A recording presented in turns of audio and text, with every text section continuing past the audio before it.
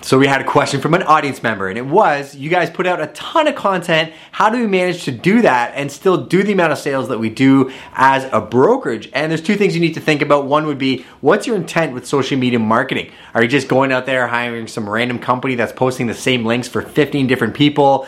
You're not going to get any true engagement that way. And to be honest with you, the seeds that you plant aren't really going to turn into anything. So look and actually do real engagement. Try and help your community. Be an authentic person. Don't buy fake followers and don't worry about that follower count or that like count. Just build relationships. The second thing you want to do is time block. So if you're going to go on Instagram and build community, maybe do it for half an hour from 9 to 9:30 and then go on with your day. Otherwise, you can get caught like everybody else because these apps are built to suck your attention, going down a wormhole, hours have gone by and you've accomplished nothing. So one of the biggest things we do is we automate and time block, and I don't actually have to do a lot of the posting and everything myself.